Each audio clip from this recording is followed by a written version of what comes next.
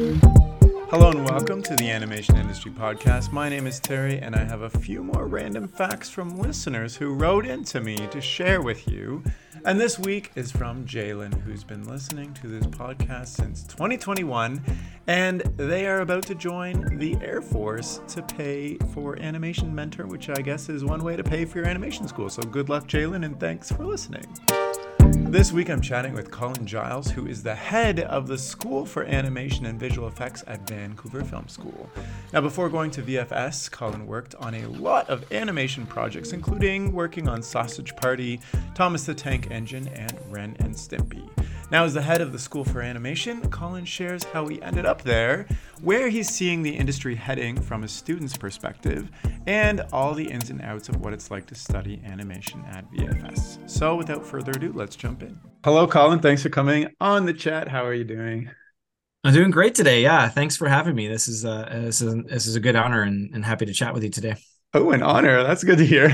No, I'm excited to chat too, especially because, Vancouver Film School was something that I looked into when I was searching out whether to go to animation schools. And I remember even before I decided to go into animation, all the thesis films and like 3D, et cetera, were like super popular on YouTube quite a few years ago. I remember there was like one with a bird like falling down a cliff. It was a kiwi, I think. Yeah. But I'm curious, you've been a professor there for 10 years now. How have you Mhm. seen students coming into the program change over the last 10 years, especially recently with, we've gone completely digital. There are new tools, there's AI coming, like our students, and there's social media, like TikTok is new. Are students coming in with different expectations and skill sets that they weren't 10 years ago? Or like, I don't know, how have you seen kind of students change in animation? That's a great question. Yeah, I mean, our school is such an international school, so we're always getting people from all kinds of different backgrounds and such a wide spectrum of people from high school, people from universities, people who are changing careers, and I know you can relate to that. That hasn't changed. What has changed, I think, mostly is people's awareness of the industry itself. Even 10 years ago when I started, or, I've been teaching part-time in different places over the last 15 years. There seemed to be this sort of romantic, like, ooh, what is this mystery of animation? But I think there's so much resources out there now that a lot of students come in really well prepared, or at least think they are well prepared, and have like a really clear idea of what might be out there. And I think it's been exciting for me as a educator to kind of match that energy up and that knowledge and awareness of 3D animation or animation as it relates to film or television, cinema, especially with like the Marvel Cinematic Universe, and how cinema has changed, how the streaming services have like really changed our industry. There's just so much out there, and so many resources for people to understand how this is all done. But what's exciting now and looking forward a little bit is like all the new technologies is one thing, but also the new markets, moving into computer imaging and computer animation in all kinds of different realms. That's not just film and television, or not just even entertainment. So it's really exciting for me to be able to stay ahead of the game a little bit, where like students will come in and they're like, oh, I kind of know all this stuff. And it's like, oh yeah, but there's so much more for you to be able to be exposed to. So I think that's probably the biggest change for me is, just an awareness. The other thing, and this is maybe going to sound a little cynical, but I think especially in the 3D side of things, I think the kind of like instant, like, wow, just put 3D out there and people are going to come. Like, we're past it. I think there's definitely a level of kind of 3D exhaustion. I don't think it's this like sexy Top Gun thing anymore. And I don't mean Top Gun literally, but like, hey, come to 3D, get yourself a job and everything's going to be taken care of. It's like, I think we're seeing that even just in terms of design of projects. You look at the Spider-Verse films and the new Teenage Mutant Ninja Turtles film that's coming out. Like people are much more open to accepting new ways of looking at 3D animation. Okay. There is definitely, I think, and maybe COVID had part of this to do with it, but there's just sort of like I find there's been a big change in how people relate to 3D, how they relate to the animation industry in and of itself. We've seen a huge shift towards classical animation again. And that's actually one of our more popular programs. And, you can kind of see that happening years ago. So I think When it's you just say interesting. classical, you mean hand drawn or like 2D, like rigged puppets? Yeah, like the rig puppets thing, but also like we teach it here as both as rig Yeah. puppets and hand drawn into the digital realm, and I know there's a bit of a hybrid with that now too. So I think there's a definitely a shift towards a more tactile way of working. Interesting. Um, and of course, you marry that with like crazy technology like virtual production, LED volumes, performance capture, AI, all these different things that are all kind of like coming together. And the great thing about a school is we can accept it all. Like Totally. we don't have to deflect any of it. We don't have like a business plan that a studio might have where it's like we're only going to invest in this kind of thing. It's like we can kind of follow whatever thread is happening out there, which means now that our students are coming in with this hyper awareness of what the industry is and what it could offer them, we can kind of say yes to anything, even if we don't have expertise in it. And say if a student has an idea for connecting these two dots together, that maybe it's like, yeah, let's just try it. We can kind of operate as a research facility in that case too, right? So I think 10 years ago, it was very sort of like almost paint by numbers. And now we're starting to shift into this kind of like, wow, there's so many possibilities out there. Where do you even start? Interesting. I just have one follow-up question from something you said before about, students are coming in with different expectations of the industry and such. Does this mean it takes less convincing for their parents to understand that the animation industry is real? Because even when I went to school, 2018, that's 5 years ago, there Yeah. was still a talk for the parents to be like, this is a real thing. There's actually jobs in this industry. But like, have you noticed that change as well? And more people are considering it as a viable career option? Or is it still like you're pursuing an artist career? Like, no. Yeah, it's funny. That is still out there. It's still a thing. Like this, I hear it from students a lot. It's like my parents have no idea what I'm doing. They don't think I should be doing this, or I had to go get a law degree first as a backup. And Oh my I think goodness. there's A law still, yeah, degree. yeah, or whatever it might be, right? Like I think there's still this Yeah. like you're going to be a starving artist, and it's like, have you seen the box office returns of the Mario Brothers movie this weekend? Like, Right, have you right, right. seen the amount of jobs that are here across the globe in this industry? Do you see how much it's grown? Do you see all the new areas? It's like there is definitely a lack of awareness on that end because it's just sort of seen as like it's like hey, you're gonna get a job in cartoons. Like, what is that? Yeah. I think there's definitely still a disconnect between the practicality of it. I like to tell students it's like it might not seem like a logical choice, but it's a legitimate one, right? It's a legitimate industry. It's a huge industry, and if you kind of like marry it to the game industry, it's like it's massive. It's trillions of dollars of economic output and input around the world every day. It's a huge deal, and it's beyond just movies and TV and games. Of course, it's advertising, it's architectural design, it's advertising, it's in vehicle design, industrial design, it's everywhere. We've had students go on and work in HVAC companies doing airflow animation, right? It's Wow. like, and they're using Maya, so it's one of those things where there's so many possibilities. Yeah. But I think a lot of people still don't understand how it's done. Like, how is the sausage made? I don't get it. So yeah, that's it's funny that I don't know if that'll ever change. I feel like there'll be a shift, like when our students' kids go to animation school, they'll be like, yeah, my Yeah. parents were Parents animators, will be like, you're gonna become a doctor? Like, what's wrong with you? Get into animation. Yeah, right. It's funny. I've often joked that there should be a reality show about an animation studio. Like how many TV shows are about hospitals and Right. police I forces think and about this all the time actually because I watch yeah, a lot of the creative, there's ones in fashion, there was Craftopia which made crafts. But like I guess animation it takes so long that you'd have like very little to show at the end of like 1 week, which is usually in reality time it's like they have one day to do it, but they say it's yeah. a week. So I don't know if it has the same impact, but I would if you come up with a good idea, I'm in for this. Let's partner on it. Okay. Right. I think there's something there. But if nothing else, just the personalities that you find in an animation studio are worth putting on television. So Totally, totally. Oh yeah, 100%. Okay, another thing is, a lot of schools get criticism for kind of being behind the times with animation specifically. Sure. They're still teaching the old ways. They're not caught up in the latest whatever. But you mentioned some things like, at the forefront of technology that you're exploring and you're excited to explore with your students. So maybe can you talk a little bit about, how you connect with the current tech and in school, I guess?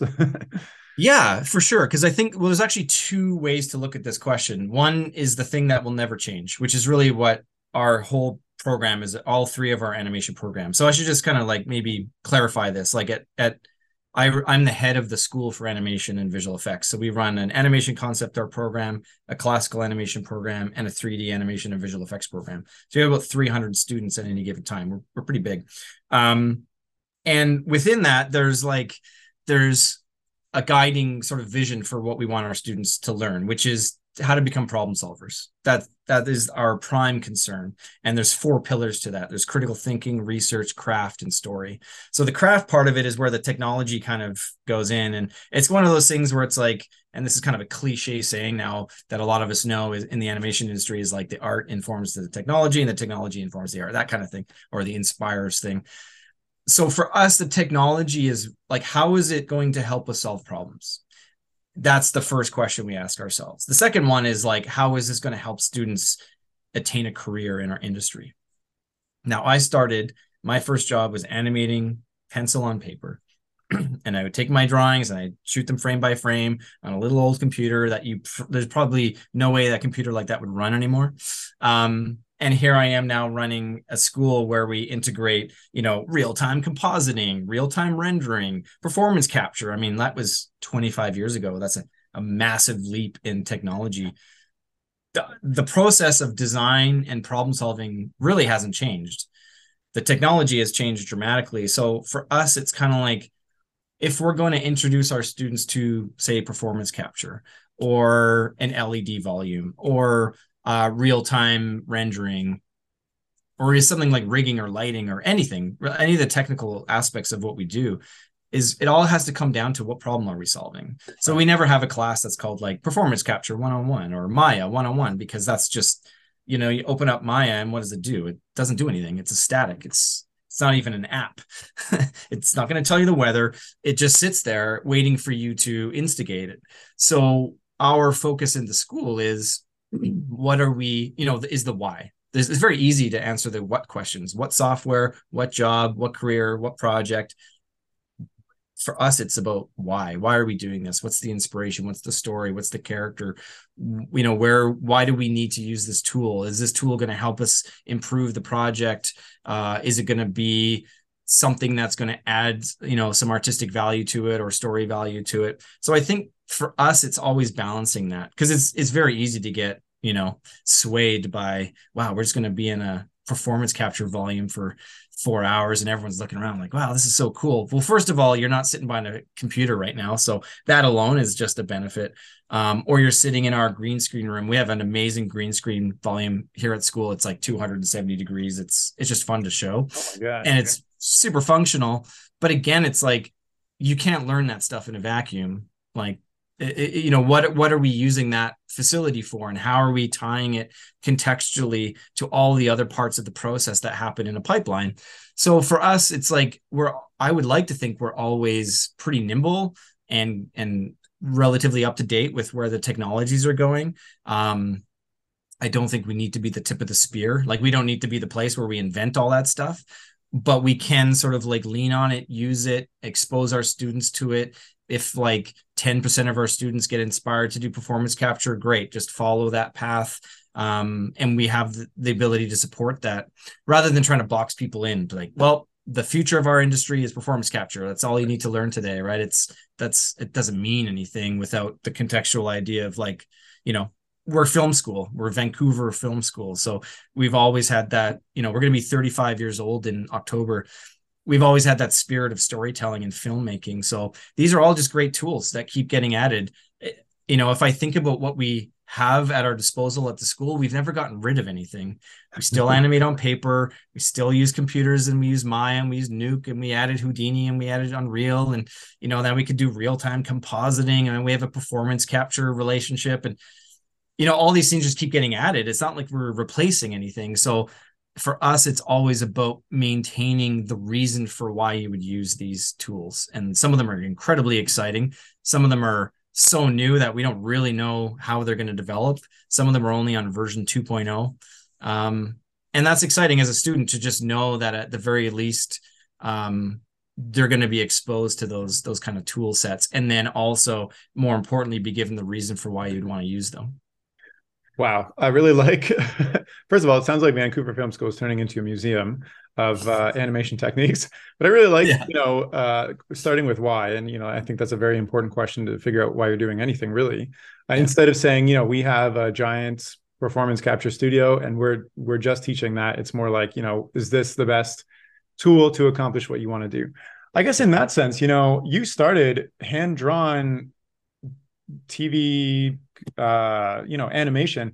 How have Yeah. you, and for instance, like for me, like I went to animation school, I had to learn Maya, et cetera, et cetera. But like, I found it tougher and tougher to learn new programs when I got more familiar with other programs that I liked. How have Yeah. you been able to put yourself in a situation where now you're head of the school at Vancouver Film School, and Mhm. you're potentially implementing all these crazy new technologies? How have you been able to take yourself from learning traditional, doing hand-drawn paper to, at the forefront of animation, where it's going technology-wise?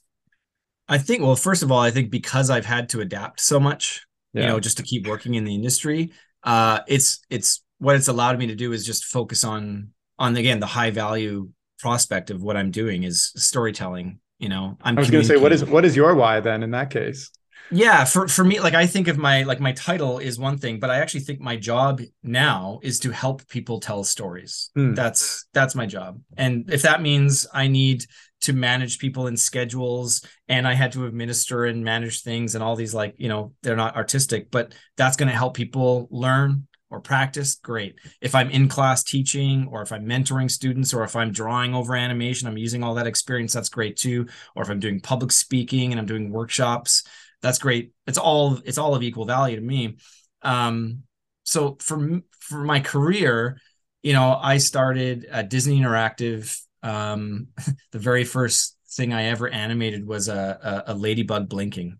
Oh, And wow. it took me like 4 days. Like I got so many notes on that thing. Wait. What is this ladybug a part of?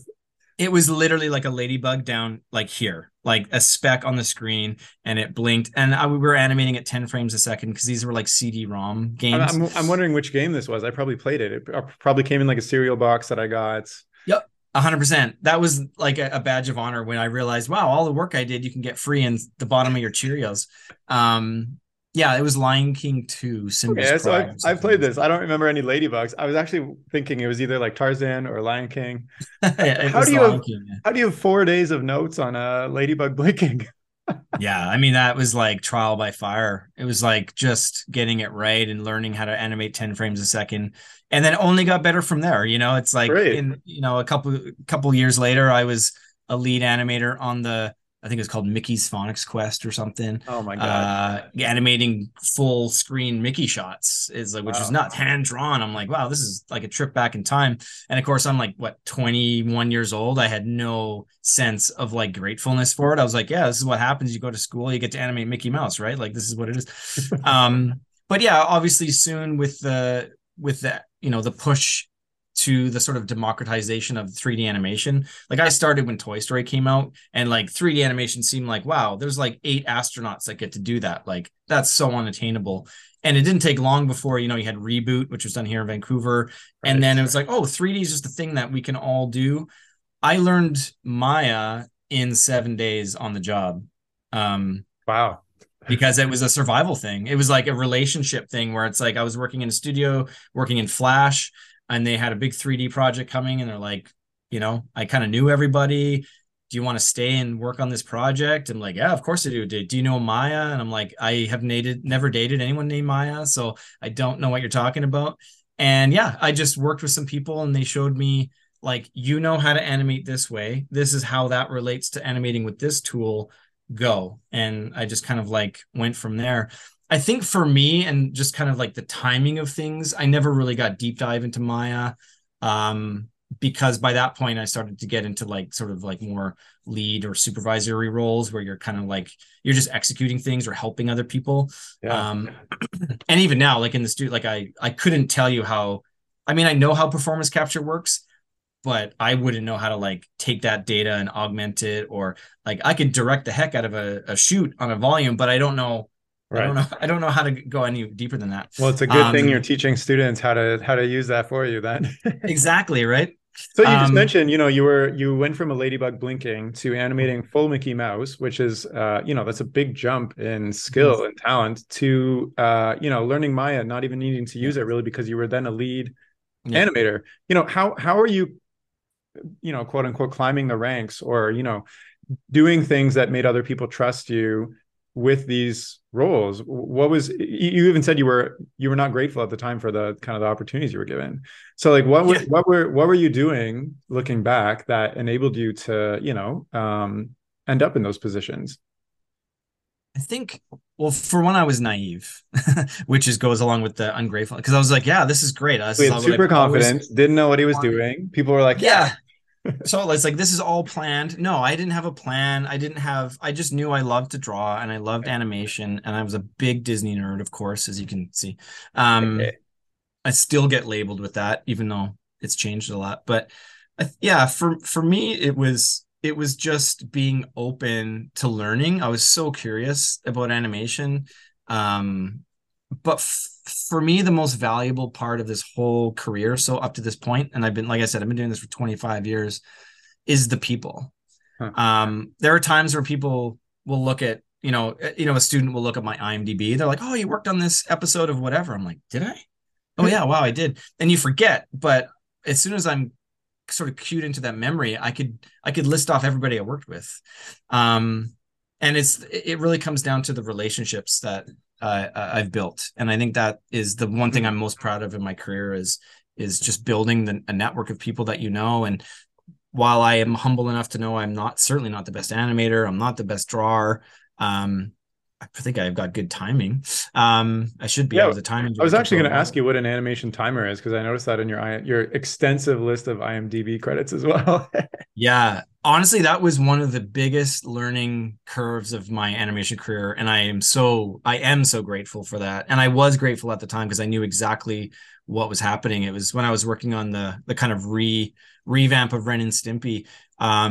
A fellow by the name of Bob Jakes, who's just like one of the preeminent animation timers in the world, kind of put us a couple of us through boot camp. And it really is just it's basically animating on an exposure sheet, and then all that direction goes overseas to animators who just literally follow that frame by frame, and you put in where the hand goes up and how many frames and where the eye blinks go and where all the lip sync happens, and you're basically animating the performance and the mechanics frame for frame. And it Oh, really forced me to understand the value of planning, yeah. and really seeing the animation. So I would use little tricks. Like I would open up Flash and I would just take boxes and I'd be like, well, what does that 6 frame, walk look like? What does a 12 frame run look like? And you just go boop, boop, boop, boop, boop. And like, oh, that doesn't look good. Or this works great. Or actually, I need to travel this far across the screen and I only have 32 frames. Like, how am I going to do all that? So I just learned very quickly the value of shot planning, scene planning, understanding the whole picture. It's like, well, if I do this move in this shot, I can't do it again in the next shot. So you kind of have to choreograph things. And then I started timing like full episodes of shows. So Interesting. again, that's just one of those things where I kind of like I was just interested in it. I showed an interest in it. I probably showed an aptitude for it as well. And you just want to deliver, and you build that trust because I was also curious enough to ask questions and be like, I don't know how to do this, show me. And people love getting asked the question, show me something that you know, right? Like it's a two-way street. So I was just always so curious about that kind of stuff. And um So sorry, I originally thought it was like an editing thing, but you're saying you're basically drawing like, key poses and then everything else was on timing sheet and it would just get sent off. Yeah, in some cases I wasn't even drawing key poses. There were some shows where we did that, but yeah, for the most part it was just all exposure sheet work. I worked on a show called Robot Boy, did Yeah. tons of that stuff. Wait, so you just Where send them yeah, off the model and say hand lifts to like how do you direct it if it's just a timing sheet with no drawings? yeah, there'd be like the storyboard. So I just worked off the Oh storyboard. my goodness. So it's just a Um, storyboard and then you're just yeah, saying lift the hand up. Here's the wow. yep. Do And you sometimes it'd be slugged, meaning like it would all be kind of preset in terms of like the length of scenes. And sometimes wow. you'd have to do that yourself. Um, so So yeah, you it was would basically like directing a show completely blind. yeah, that sounds like it. So you'd get it back and it would be like pretty much your vision of what you wanted to happen. Yeah. And Because if if you're you not didn't get it drawing the right, key poses, you're leaving that up to somebody else, right? yeah, totally. So they would just take the key poses off a storyboard. Sometimes, if depending on the budget or Crazy. the time, you could tweak those poses or add a couple and be like, yeah, actually, we really need to hit this pose. So we'll just go in and add it or draw it, or you put it in a post-it note on the side. Yeah. And then when it comes back and you watch the show and it's all in full color, you're like, sometimes you just nailed it. And sometimes you're like, ooh, that was no, because there wouldn't be enough time to revise stuff, or you'd have like 10% revisions where there'd be a few key scenes where like, ooh, we didn't quite nail that. You can Yeah. revise that. But yeah, for the most part, it was, Wow. Oh my goodness. and I swear I still use some of that stuff. It's like stuff in school that it's like earworm stuff. It Yeah. just stays there. That's one of the hardest things that I'm still learning timing charts because my form of animation is just whatever looks good through the Mhm. experimentation phase. Okay, Yep. so you worked your way up. You kind of said the two main things were really getting to know your network and being nice, and also being Yeah. open to learning, which I think is totally great. What made you decide to get into teaching? It's a big switch in career path. You went from animating every single day as part of a production to, teaching other people how to do that. It's a totally different skill set. You're not doing the same thing. Like, what was that decision for you? I think if I was to be super blunt about it, I think I Be like super talking blunt about about, it, please. yeah. I think I just like talking about animation more than I like doing it, He actually. just liked talking Um, about it. yeah. After just doing the timing charts, he's like, I don't want to animate anymore. I just I want don't to need to tell other animate people. anymore. What? I don't have to animate. I can just talk about it. Oh, I think in all seriousness, it really that seed for teaching as a career path was planted in high school. I had a couple of Hmm. really great art teachers specifically, and I went to a pretty small school in northern Alberta, outside of the city, and like anything to do with art was just such an outlier. Like I was totally like different from everybody else in that way. They're all farmers, Um, and you went to. yeah, and I was like, wow. So if I feel like that, imagine how these art teachers must feel. They just kind of like must be so cool. So I was just kind of drawn to this idea of sharing knowledge with others, and these art teachers I could tell were generally, and this is not a slight to any other teacher, but I could just sense that they were more passionate about what they were teaching, and Hmm. that they had to have this special skill set to be able to share that. So once that wasn't a big forward of the front of the mind sort of thought, but as I got going through my career, and got put into some pretty early on. I was put into some like quasi leadership roles where you had to approve shots and talk to other artists. I realized I really loved sharing ideas. I loved bouncing ideas off other people. I don't think I have a big enough ego to be like my idea is the best. I always kind of like was a little maybe lacked the self-confidence for that. So I was always excited to hear other people's ideas Ah, and then put them into action. And I think over the years, and especially as we get into like lead roles on TV shows, you tend to work with a lot of like really new artists. And I just really enjoyed seeing people succeed and like wow, I showed them something and then they used it and it looked good. I'm like, selfishly, that was filling my cup. Um, so I started teaching part-time here and there. I did a couple workshops. I taught at a couple of other different schools. I started developing some curriculum for a school where the owners didn't know anything about animation. And that was really fun. I liked putting that puzzle together because I always felt like I valued the whole picture. Like if I could pick one job, it would just be director. Like I just want to I'm not great at a single thing, but I kind of know a lot about everything. So that started to kind of play into it. And then I was approached by Vancouver Film School to teach some part-time classes. And at the time, I was teaching classical animation and 3D animation. So I would teach the bouncing ball on paper on a Monday, and then we'd learn it in 3D on the Friday. And I got kind of like addicted to that, Huh. to connect the dots for everybody, because I knew there wasn't a ton of people out there that could like just quickly do both. Yeah. And then, long story short, the rest is history, of course. But I just started to get really interested in workshopping things, getting really detailed about like acting for animators, storytelling, and my own curiosity just sort of led me there. And I think looking back on it now, and it's kind of obvious to say, but the most skillful and sort of maybe valuable teachers are the ones who are students themselves, right? Like they're the ones who are like, let's go learn something together. I'm just 25 years ahead of you. So yeah, I started to get into that, and we started developing curriculum at the school, and I helped develop some of the programs. And then, yeah, you just kind of like, I really enjoy public speaking. So I've been asked to speak at different conferences and do different marketing things at all kinds of different festivals. I started to travel a lot. So I'm like, I'm not going to get this working on season 5 of whatever TV show is on.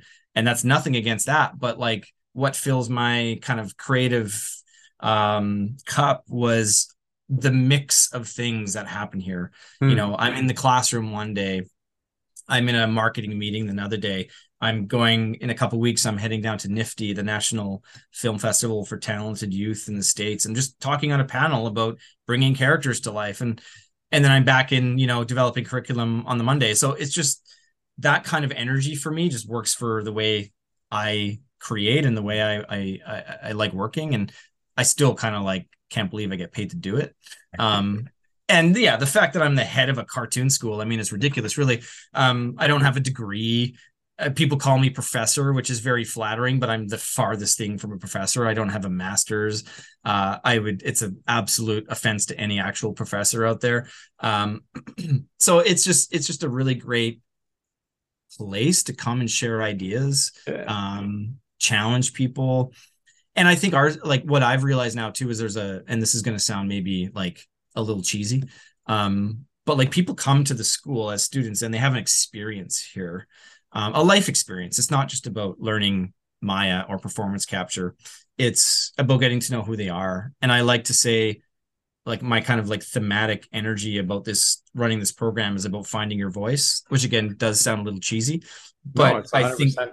That's yeah, 100%. it's like it's such a big industry, right? It's like what's your path going to be? And it should be, again, it should come back to that why. Why are you doing this? Why are you here? What was that inspiration? Let's follow that. But also finding your voice means there's someone there listening. And I think that is a really valuable aspect of a new artist's life is, and I'm sure you can relate to this. Like just remember back to the first time someone looked at one of your scenes. It's like this, you can get chills down your spine of nerves and fear and self-doubt. And there's so much value into sharing your artwork with others and getting that feedback and learning from others and sharing ideas. That yeah, this is like for me personally, working in a school is a way to just bring all those things that I'm interested in into one single place. And yeah, I certainly don't take for granted this at all as I would have 25 years ago. Nice. Do you ever, I can very much feel the passion from what you're just describing with what you do, which I think is amazing. It was getting me thinking about like, I don't know if you're familiar with like self-actualization or hierarchy of needs or whatever, but it sounds like you've gone through quite a journey yourself with, getting into animation, which I didn't even ask you why you got into animation in the first place. Mhm. But is that the same reason that keeps you said storytelling, et cetera, but is it the same reason that keeps you, teaching? Because do you miss, working on TV shows and being part of that type of project versus giving people the tools and helping them develop what they want to become? Yeah, I miss it less and less, I'll be honest. Because I get to work on 100 different productions.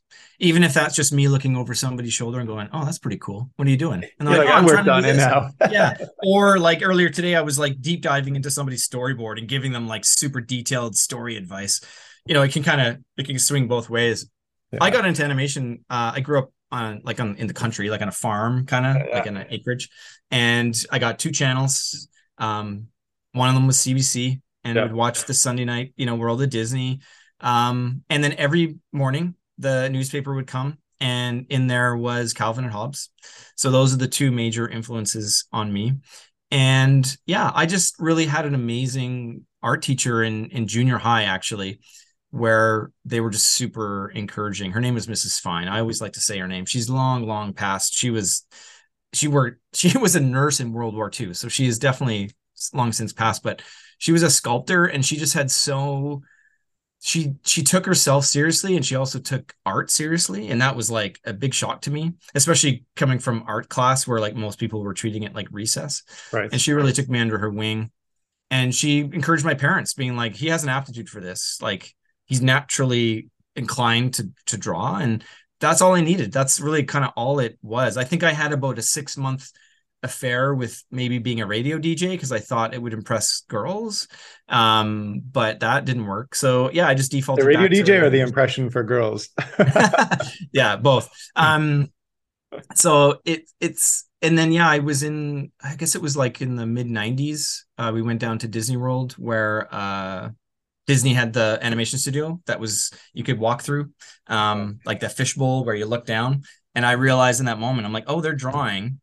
And I think Beauty and the Beast had just come out, or they were working on Aladdin or something like that. And it just kind of like it was if it was in a movie, it would be like the Ratatouille moment where all the he's eating the Yeah, cheese and yeah, the yeah. strawberry, and there's all these effects. That's what literally what happened. It was like a thunderbolt of like, oh, that's it.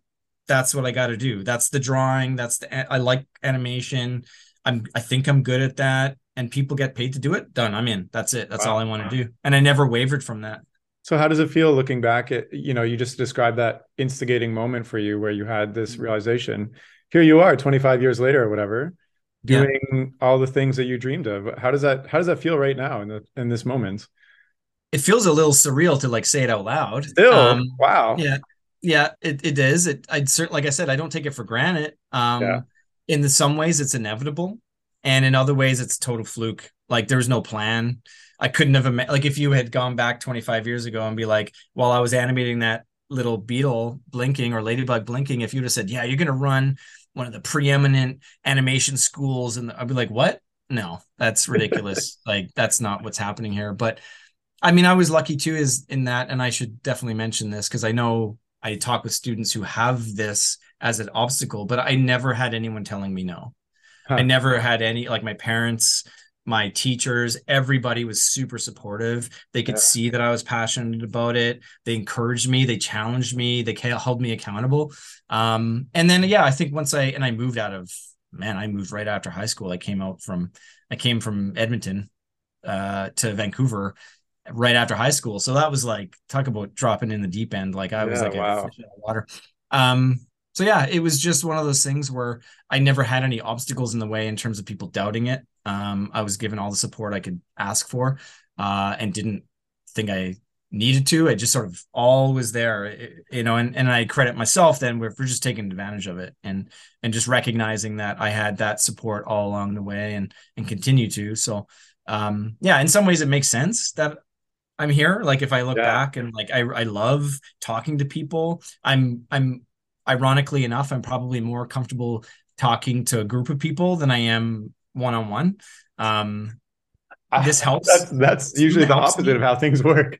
Yeah, put me in front of 1,000 people, no problem. I don't have No any nerves. problem. I can do it. Yeah, because then it's nobody. It's just a blur Oh my of goodness, I'm the opposite. I'm sweating, my legs are shaking, like I yeah. can't speak properly. But like one on one, I'm totally fine. I don't know I why. can't. I can't wait to talk to people. Like I'm like a horse at the I beginning of a should I should have race. brought more people and had a little audience. I mean, my dog is down here, just so you know that there's another person, another thing you're I'm just talking pretending to. that all your listeners are watching in a stadium setting or something. Exactly. I mean, Yeah. that's what's essentially happening. As soon as I Mhm. publish this, a couple hundred people tune in right away. So There you you're go.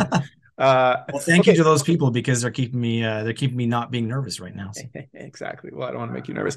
Um, Kind of going off of what you said a lot earlier with people, making career switches. I just wanted to like ask you this question because for me to like when I hit 30 and I had to like quit my business job and I had a Mhm. business degree and all these other things to get into animation was very nerve-wracking. And I do get people reaching out to me who are in similar situations. You mentioned law degree, they might be in architecture or engineering or something. What is your perspective from, being a professor and the head of the school, seeing people who are making career switches later on in life? Because I had a lot of nervous anxiety. I'm joining 18, 19, 20-year olds. I have to catch up. I see people, there's like Reddit threads about, I'm switching. Am I too old? Am I too late? I'm 27 years old, blah, blah. So like, what would you say to those people, being in this position for the last 10 years, seeing these types of people come through? Like, what is it? What do they bring? How are they successful? Can they be successful? What would you say? Well, first off, I feel like students in that case tend to be, they have a high rate of success. Hmm. And I think I know the reason for that.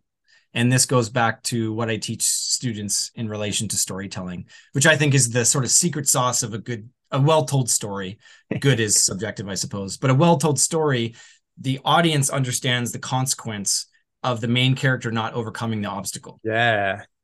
Like it's very clear. The main character understands that, the It's storyteller death. understands that, and the It audience has to be understands that. death. It's got to be death, right? It's got to be life or death. Yeah, we're just very clear on that, on the consequence of not achieving that.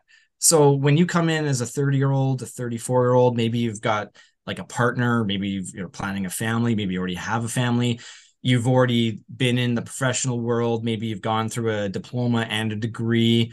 The pressure you're going to put on yourself, you already know how to kind of adjudicate that and adjust it. You know that if you don't accomplish this, it's going to mean either going back to the Yeah. farm again where you don't want to Crawling go. back. Totally. Or you just have a different perspective on moving forward. So you're like, okay, I know exactly what I can get out of today. I know if I put something into it, I'm going to get something back. I'm going to be, investing in something that might look like I'm taking credit now, but it's going to pay off down the road. So I think the students in that case, even if it's students who've come from another university program, you've already learned how to learn. You have a maturity about you. You're also very like maybe self-aware as well. You know your limitations. You know when to push and when to pull. So there's just a student like that will come in with a lot of skill sets that put them at an advantage. The disadvantage then is you also know the consequence of not succeeding at this. So it's like it's a pro and a con, right? So you might put extra pressure on yourself. And I've seen that for sure. Yeah. Or there's that realization halfway through, you're like, oh my gosh, I romanticized this. Actually, I don't like this. I like it even less than my previous job. And I've seen that before too. Okay. But in a couple of cases in my sort of 10 years here, again, there's a maturity to that. Just being like, you know what? If I bow out now, I got something out of this, and that's good. I learned what I don't want to do. I learned what I want to do. And then there's the other group of people in similar situation to you. And maybe this is your specific story is, yeah, you just put hyper focus into it and you made it happen come hell or high water. And you were successful because of it, because you understood the value of it. You understood what your goals were. You understood what you wanted to get out of it. So I think there's like a super advantage to it. And I get a lot of people that'll be like, I'm too old for this. It's like, well, doesn't matter. It's your mindset. Like, are you ready to put in the effort? Because I think there's that other part of it where it's like, just follow your dreams and your passions and everything will happen. It's like, no, that's not going to happen. You have to be proactive about it. You have to put the work in. And sometimes it's going to be really frustrating and hard. And if you're coming from something like business, where it's very kind of left brain, and then you're moving into an art where it's like, oh, suddenly everything I do is going to hurt my feelings if someone doesn't like it. Like, it's a totally different mindset to change, which, I'm sure you can relate to. So, but again, being a more mature student, you probably have an awareness about yourself and how to handle that. I don't know if I could have said any of that better myself. I experienced all of what you said. Definitely the stakes were super high. I knew the consequences. And because of that, I hyper focused and, et cetera, et cetera. I just want to be conscious of your time, but is there anything we didn't chat about that you still wanted to share or you think that would be interesting for the audience listening to know? We've chatted about the journey, the students, if you're an older student, technology, et cetera. Yeah, I think, well, I mean, there's that old adage that like you come into a program like ours and you're going to learn the software, right? And the software is going to solve all your whatevers. And I definitely notice that's still a thing where, especially younger people who are used to working with, I call it the app generation, where it's like you open up an app and it does something for you. It's kind of like things happen. I open up my phone, I need some information, I press a button and it happens. I open up Nuke, I open up Maya, I take a blank piece of paper, and it's like, oh shoot, I got to do something with this. So I think one of the things I encourage people to do is to take a leap of faith on themselves Mm. and be selfish. Like it's important to be selfish, especially while you're at school. It's like ask all the questions, tap everybody on the shoulder. Oh, I don't know if I should, add that person on LinkedIn, add all the people on LinkedIn, follow all the people on Instagram, TikTok, all the TikToks, like just get invested in it Yeah. deep, just dive really deep into it and then understand that it's all going to change again, like to be adaptable. So I don't know if there's a job title that I haven't done, like in some regard. Now, I'm not saying I did them well, but I've storyboarded, I've done turnarounds, I've done design, I've done background design, I've done concept art, I've done title sequences, I've done 3D animation, I've worked in games, I've worked in TV, commercials, feature film. I've worked on films that have 4% in Rotten Tomatoes and films that, you can't show my mom. And I just like a wide array of stuff, and it's super, super valuable to me. And I'm very lucky that I had that. And I used to look at like friends of mine that were at like, year 15 at Pixar, and they'd worked Right. on 3 Oscar winning films. And you're like, oh man, I'm just doing another Kellogg's commercial. And, you start to like kind of feel that, but it's like looking back on it now, it's like, hey, this was my own personal journey. And it was meant to happen this way. It's a good thing that it happened this way. And yeah, I could have taken a left turn at Albuquerque all along the way, but I think I look back on it being very grateful at my my naive brain, which just allowed me to be adaptable, being like, Yeah. oh, we're doing Maya today, great. Oh, we're doing Flash today, cool. Sheet timing, don't know what that is, but let's go. And just kind of be open to the learning process just in general. It's funny, I tell my students now I don't actually watch a lot of animation. Like part of it is like, how the sausage is made, but Yeah. also like I'm just inspired by other things, and your tastes change, and just like and sometimes they don't. I still listen to the same music I did in the late 90s, but um the the the idea of being adaptable, or like preparing yourself to have an adaptable career, because this is going to change 4 or 5 more times over the next 25 years. So right now we're in this kind of like really cool moment where a lot of the technologies are coming together, and we're getting, shows like The Mandalorian that are being created on these like LED volumes. And it's like, wow, you can do all this stuff. It's not changing or replacing everything else. It's just another addition to it. So to me, I look at it as like, ooh, what's the potential with that? How can we do that? And how can we marry that with these types of things? Like, ooh, maybe we should do stop motion in front of an LED volume, like you can control every frame, and that'd be Yeah. cool. And so rather than looking at it like, well, that's the end game there, none of it's an end game. It's all about being open to discovery and being adaptable to the way our industry is going to change. And, I look at it, it's changed at least 3 major ways since I started, out of college. And even then there's probably other small ways too. And like, even if I look at the Vancouver industry, there was like 4 or 5 studios when I started, and then it's just exploded. It's crazy. And you couldn't have predicted that really. So you just kind of like, in some ways you can control it, and in some ways you just got to hang on and enjoy the ride. I mean, it sounds like you've been doing so. If there's one word that sums up your career and how things have gone, it would be adaptability, which I think is what a lot of people that I've had on this podcast share as well. Being Yeah. adaptable to the industry, but also maintaining that why as well. Why are you doing this in the first place? Because you can do anything else. If you have to keep learning new things, but you don't like Yeah. it, then go Yeah. somewhere else. Exactly. Cool. Well, What's gonna get you up in the morning? I like to say, when I come in to work in the morning, my cup is empty, and when I leave at the end of the day, it's full. And that's all you can ask for, right? So I'm just very lucky that I get 300 students from around the world that get to help me do that every day. So that's pretty cool. 300. That's crazy. That's a lot of Yeah. students to remember. Well, Colin, it's been an absolute pleasure, picking your brain and hearing, how you've approached the industry and where things are going for you. I think it's phenomenal. So thank you so much for coming on the chat. It's been a pleasure. Oh, thanks, Terry. And yeah, I really, really appreciate being here and having the invite to talk. And like I said, I think I actually literally outright said, I just love talking about animation. I love the art form, and I love the legitimacy of it. And if anyone's listening out there who's been doing it for 40 years or has just been thinking about it for 4 months and hasn't started yet, it's what an awesome opportunity to work in an industry that just has a really cool outlet for creative energy, and more importantly, just really cool people to meet. And it's great to meet you too. And I always tell my students too, it's like, just remember the word animation. Like, it's got that Latin word anima. And if you know Spanish, you can kind of like translate it into heart and soul. It's like, that's everything, man. It's like, we're just putting our own heart and soul into it, and you get that back. And so being involved in a school is just a great way to just feed off that energy. So selfishly, I just get to do that every day, and yeah, happy to share my experience with you. Cool. I didn't know that about anima, so that was interesting for me to learn.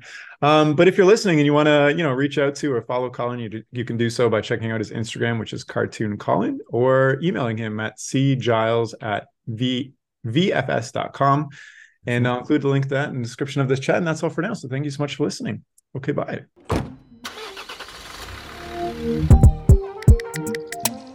The music for this podcast was composed by Willem Mendo and the graphics by Luhan Wang. I encourage you to look them up if you've enjoyed their work.